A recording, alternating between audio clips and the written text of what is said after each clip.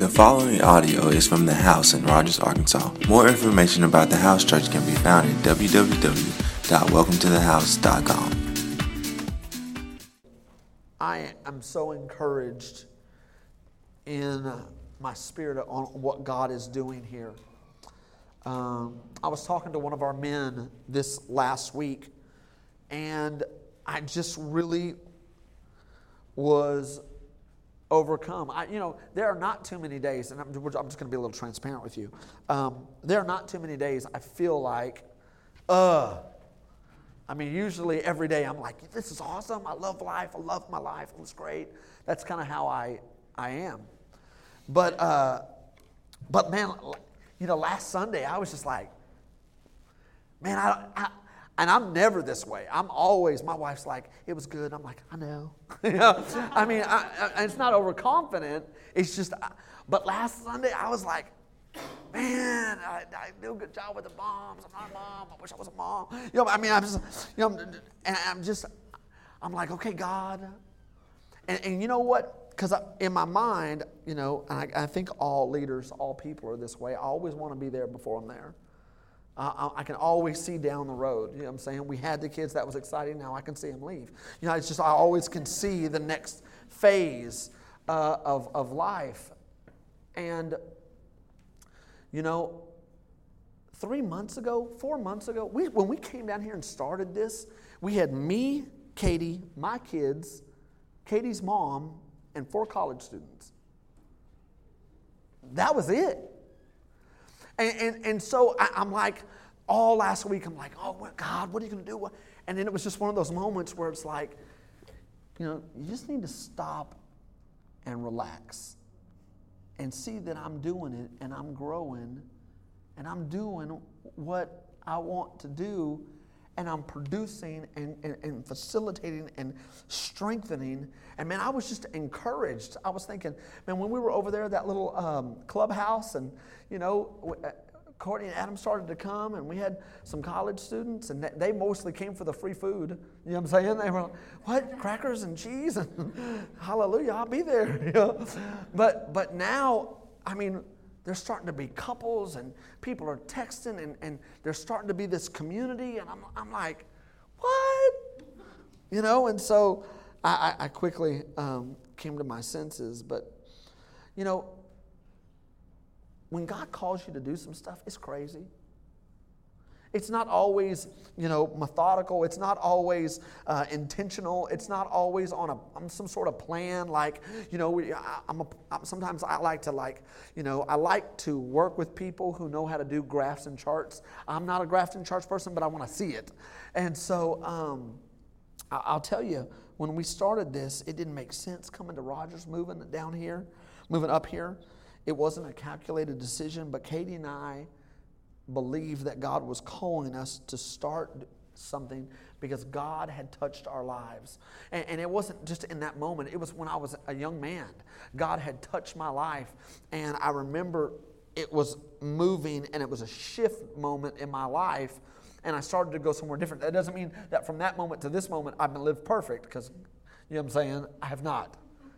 There's been many days where, who do you say I am? I don't even know. But there was that moment, you know what I'm saying? There was that moment in my life that there was a shift and God started to touch something in me. And let me just tell you, anything that God touches, it'll grow. Anything that God touches, it'll grow. And God had touched my heart as a young man, and we are here because of that moment. And in your own life, you can identify with that moment in your life when God touched you. I don't know where you were. You could have been on a college campus. You could have been in a youth group. You could have been at a Bible study, a vacation. You could have been at another church. I don't know where you were, but that moment happened for you. And there's a moment that God got your attention, touched your heart, and from that moment to this, you've been working on being different. Ezekiel 36:26 says, I will give you a new heart and put a new spirit within you. I will take the heart of stone out of your flesh and give you a heart of flesh. Come on, there was a time when my heart was so hard and people would try to speak into my life. Parents would try, people. But my heart was so hard that because of either rejection or letdown or frustration or preconceived ideas that didn't happen, and there was this hardness in me. And today, as we start a conversation about baptism, baptism is a step to transformation. The journey of transformation starts when God touches your heart. And I want to look at a verse that we're going to open up and really look at. But Acts chapter 2, verse 36. Acts chapter 2, verse 36. And I know they're going to put it up here. I have been using the Bible app that we have, the Bible program. But I do want to open my word just so that you should know that I have one every now and then. But before we get into this and we actually start reading it, I want to break down what we're about to understand. In Acts chapter 2, it gets real. Okay? Everything gets real. It changes. In Acts chapter 2, it's like, next to Jesus being born, angels singing, Jesus dying, people crying, Jesus raising again. There's big moments. And I'm not saying that there's not big moments throughout the whole thing, but I'm just saying that Acts chapter 2 is a big moment. Bigger than Trump versus Hillary, bigger than the Cavs versus the Warriors, bigger than the S&P 500. This was a big moment. And the disciples were told to wait for a helper. And they go and they have church in the upper room, and it's fire. It changes. God is moving. They come out and they get into conversations with this crowd. And Peter steps to the front. Now, if you know anything about Peter, Peter is quick on the tongue, but not always does it backed up with action. He I don't know if he's the ADD disciple, but I know that he's like, bid me to come on the water. And Jesus is like, come on. And then all of a sudden, he's drowning. You know what I'm saying? He's just has that type of faith where I'll do it. And then when he meets a little opposition, we know him to cave. Bid me to come on the water. Okay, come, cave. Jesus, I'm never going to leave you. If all these other disciples forsake you, your boy Pete, come on. I'm going to be there. And then 3 different times after Jesus was taken from the Garden of Gethsemane, he denies him. Peter is not known for standing up in the face of adversity. Something happens in the upper room where he comes to the front of the crowd, and the Bible says that there are thousands of people there, and dude just starts to preach. You know what I'm saying? Old school preaching. It wasn't like a 27-minute sermon. Dude was just preaching. Took them back to the day. Talked about David. Put it all together. And he just began to throw down. And his sermon wasn't soft and lovey-dovey. He didn't use words that bring everybody together. Look, he wasn't divisive, but he spoke the truth. He spoke the truth in love. And I want to look a little bit at the end of this conversation. He starts to talk about Jesus, who God sent, who did miracles, signs, and wonders. This is all right before we're getting ready to read. Well, and I'm paraphrasing chapter 2, verse 1 to about 35. Okay? And we're going to start in 36. But basically what Peter says is, Jesus, who God sent, who did all the miracle signs and wonders before you, you witnessed them, was given and put to death, raised again, which we all witnessed. Jesus, the one who was crucified, is the Christ, is the Messiah, and is the anointed one. That's basically what he threw down. And now let's look at the scripture. Therefore, let all the house of Israel know assuredly that God has made this Jesus, whom you've crucified, both Lord and Christ. Now when they heard this, they were cut to the heart. And said to Peter and the rest of the apostles, men and brethren, what shall we do? After the preacher got done, Peter's preaching, and Peter lays the smack down.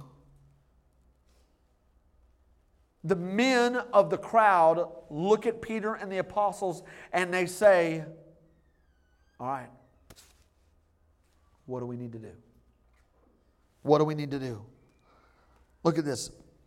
And then 38. And then Peter said to them, repent and let every one of you be baptized in the name of Jesus Christ for the remission of sins, so that you will receive the free gift of the Holy Spirit. For the promise is to you, your children, and to all who are afar off, as many as the Lord our God will call. Let's look at this. It's amazing to me that as we are in this conversation, this is the first sermon that's been preached since Jesus left, and the first thing that is said is repent and be baptized.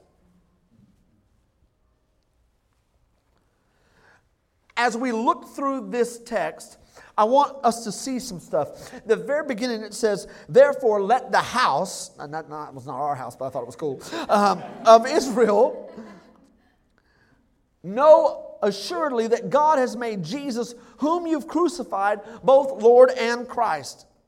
You see how it's important for the disciples to go to the house of Israel because they were in covenant with God. They had a covenant relationship with God, and it was important. Whoever was going to hear about the good news, the gospel, even the next stage, which is the Holy Spirit, whoever's going to hear about that first, it's going to be my people in my covenant. Now, what is God showing us? That no matter what you've done, no matter where you've gone, God shows His love by sending a message to those who can be set free, who are in the family.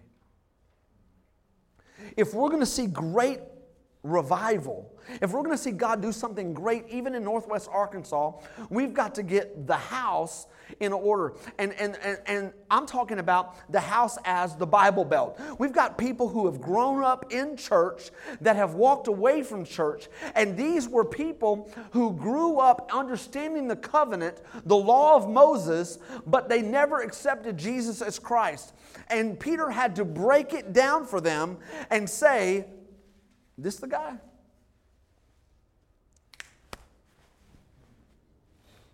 This is who we've been waiting for.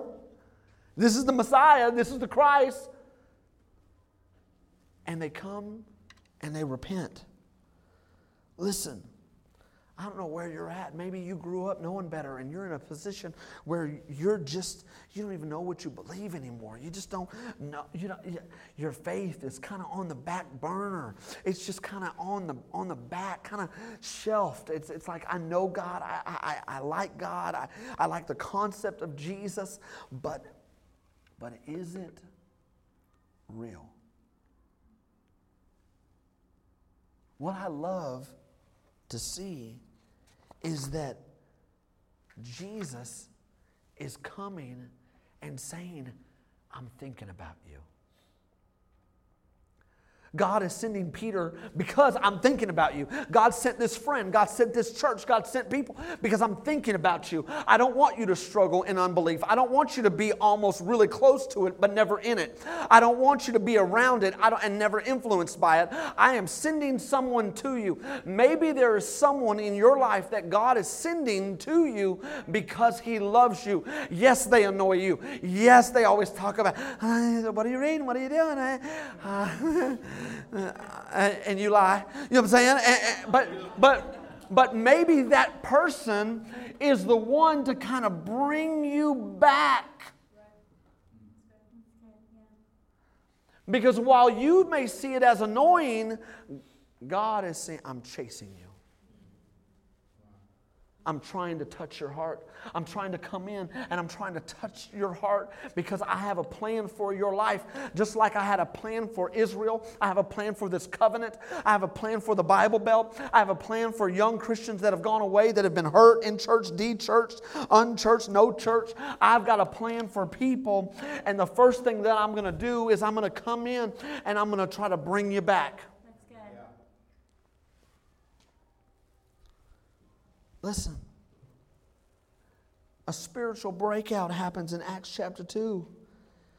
But they start laying the foundation of who Jesus is. And I believe that God can do the same thing in this place, in Northwest Arkansas. We want a church that sees the lost find Jesus. Yeah. We want to have a church that people who don't act like us and look like us, they can belong. That we are. Listen, the worst thing that we can do is be so comfortable with one another that we never see the visitor. We never see the new person. You know what I'm saying? Tucker is here with us, and I've known him for about 3 or 4 years. And right before we started service, he said, "Man, everybody greeted me." And I was like, "Yeah."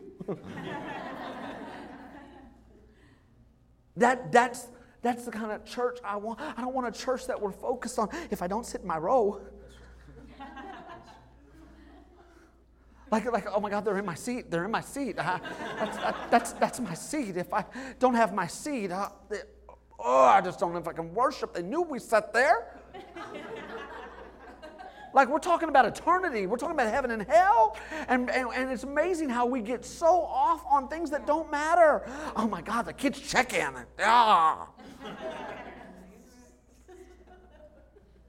There's only like 17 kids. Why do we have iPods anyway? iPads, it doesn't matter. Just let them go in. Just give me a number. The bathroom. And it's amazing how so many, you see that person cut me off in the church parking lot? I'm showing you the one way to heaven.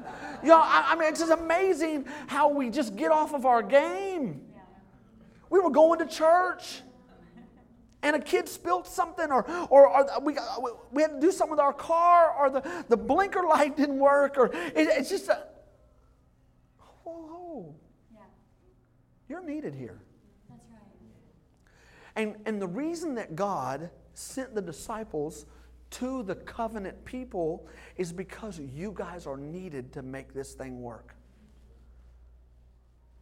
You're needed to make this thing work. I mean, there are people here that you're going to connect with and go to coffee and meet. I was talking to a couple that's moving here. In fact, they close on their house on Wednesday, and they'll be here. They have there's 6 of them, 4 kids and a married couple. And as I talked to him, he said, "Hey, yeah, I just got off the phone talking to Nathan."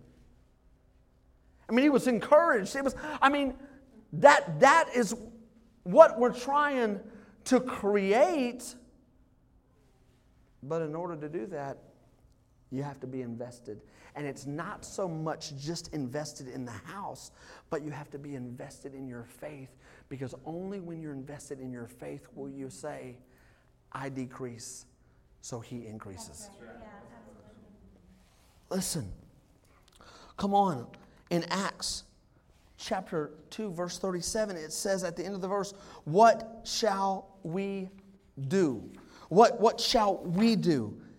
He alone is the answer for the hurting. He alone is the source of strength. In Him we live. Come on, somebody. Move. And we understand who we are. The Bible says we have our being. That means we understand that I didn't come from some evolutionary process.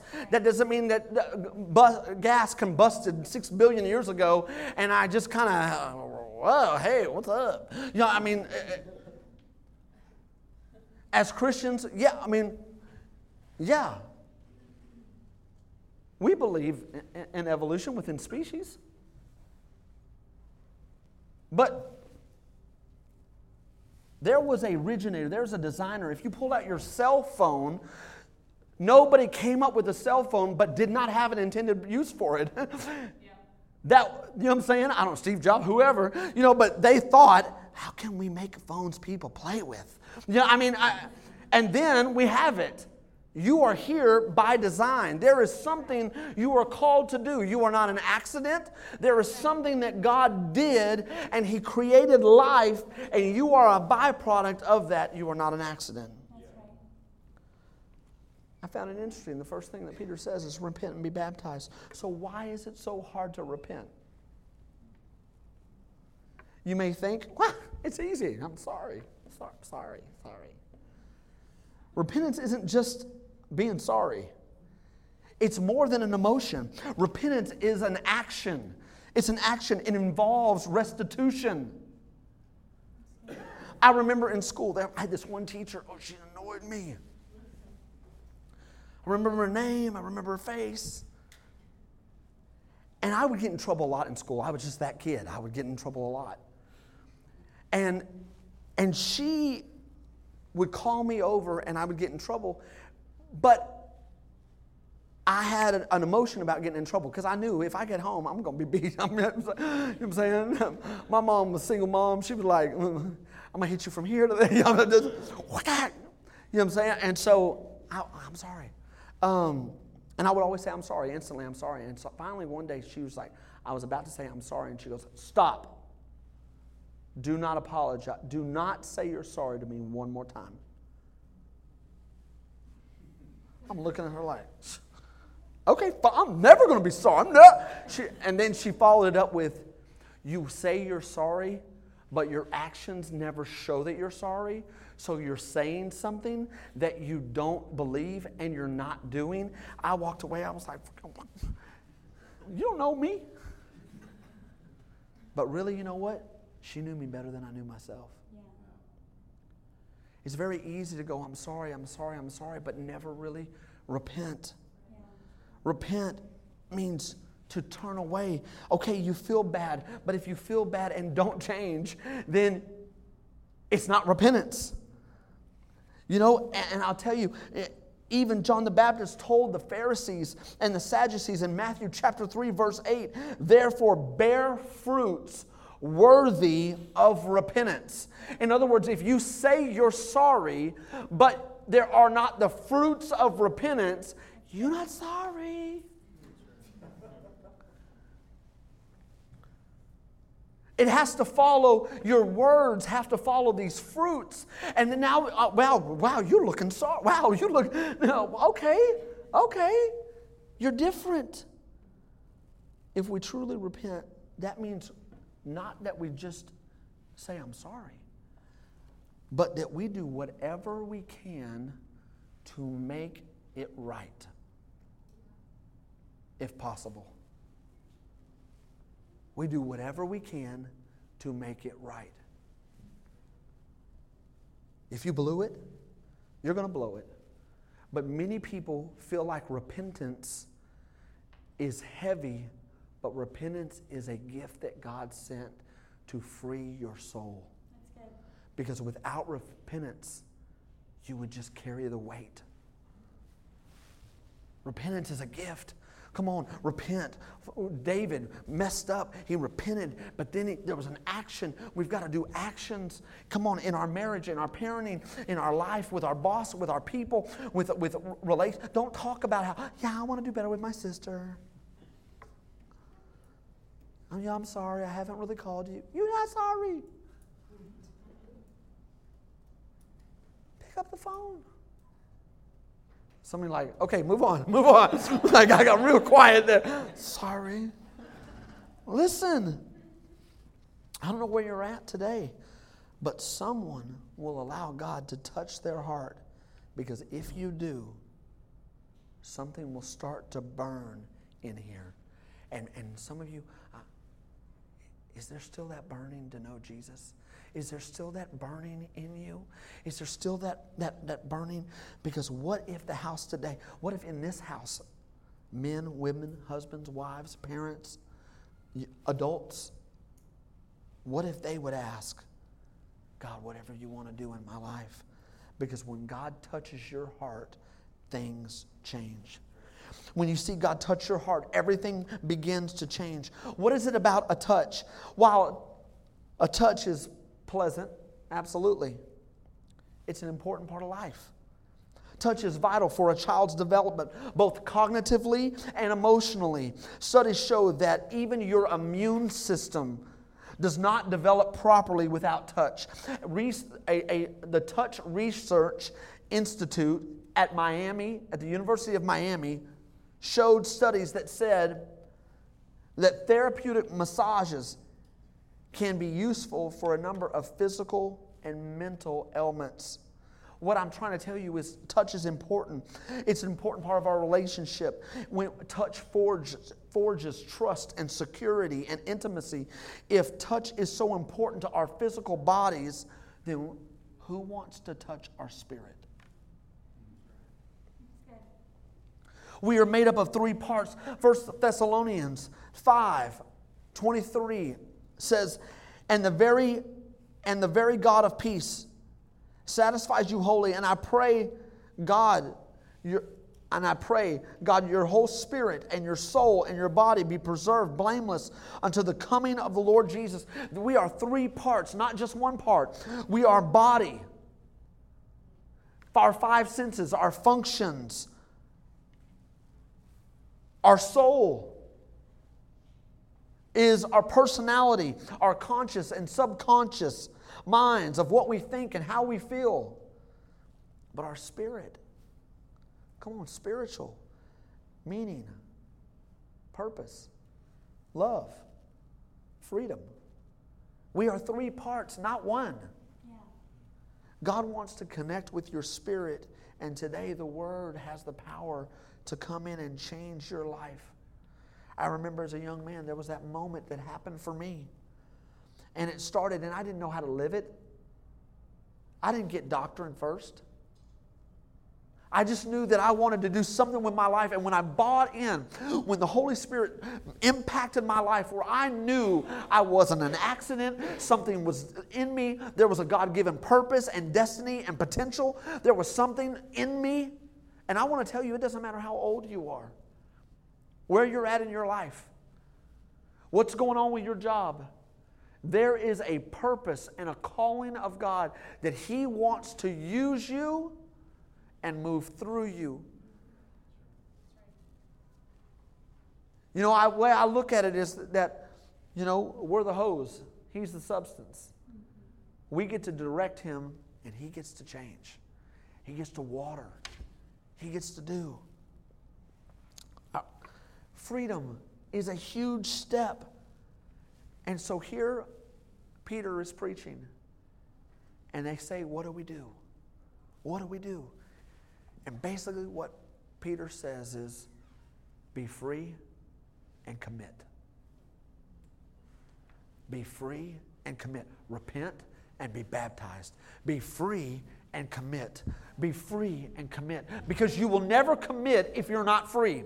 You can't commit. I can't commit to come over to your house if my schedule is not what? Free. You know what I'm saying? I cannot commit if I'm not free. Baptism is a vital step through the transformation process.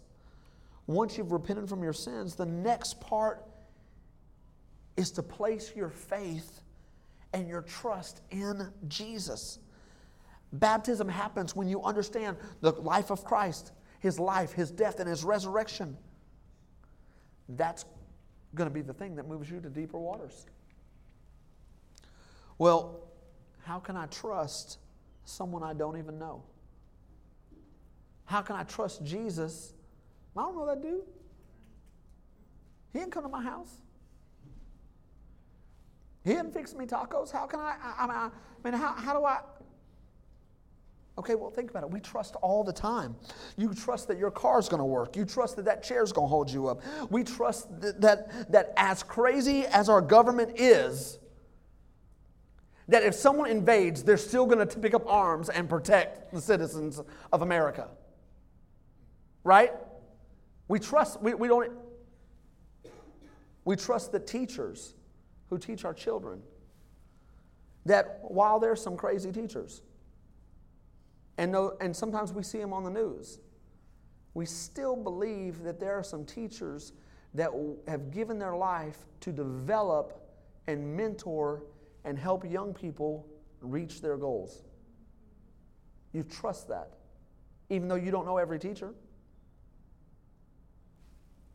The fact is that everyone already believes in something. You believe in the power of yourself. You believe in the security of a degree. You believe in the fulfillment of a relationship in your life. And my encouragement to you is, here are the crowd, and here is Peter, and he is saying, be free and commit. What is baptism? Baptism, the word, a Greek word, baptizo, which means to submerge, to come under. You are buried with Christ and you are raised anew. And it is an outward manifestation of an inward truth. And so next Sunday, we have a portable baptistry, and we're going to set it outside. We're going to come and do service, and I'm going to teach a little bit more on baptism. And then I believe that there's going to be 4, 5, 6, 7, 8 of you that you've never been baptized, or maybe you've fallen away from the Lord and you want to be baptized. And there is a spiritual connection between your salvation, your commitment, that I'm going to leave this old life and I'm going to be raised anew. And now the focus of my life, you're not going to be perfect when you come out that water. You know what I'm saying? You have a dirty house when you go in, you're going to have a dirty house when you come out. You know what I'm saying? But the focus of my life, Paul said it is not I who live, but it is Christ who lives within me. That I may decrease, come on somebody, and that he may increase. And so when we take the plunge, we're not swimming. Oh, this is great. We have to swim at church. It's awesome. It's symbolic.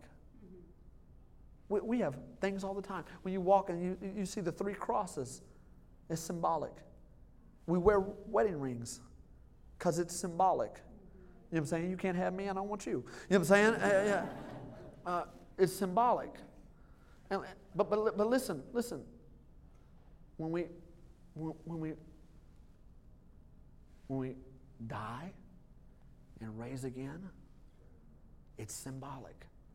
And some of us need to take that next step because it's another level of committing. That's right.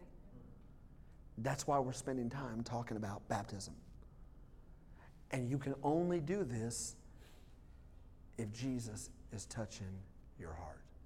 Because the Bible says that it's the Spirit of God that draws all men unto Him. I'm not drawing you to the house, and I'm not drawing you to Steven Sexton. I'm not drawing you to Katie. It is the Spirit of God. But what we have to do is we have to recognize when God is touching you. Yeah. Okay. I've been saved, but I'm not committed. I got free, but I never enlisted. There was a group of men that said, what do we need to do? And I'm praying that there will be some of us, come on up, Nick, that will say, what do we need to do? What's my next step? I can't be stagnant. I can't just stay in one place. I don't want to just come to church and throw a couple bucks in the plate and leave. I want to grow. I want to become a minister of the gospel. I want to do what I can do to live my life and do something. And so I think that the takeaway for today is this. Here's the takeaway. It's not that.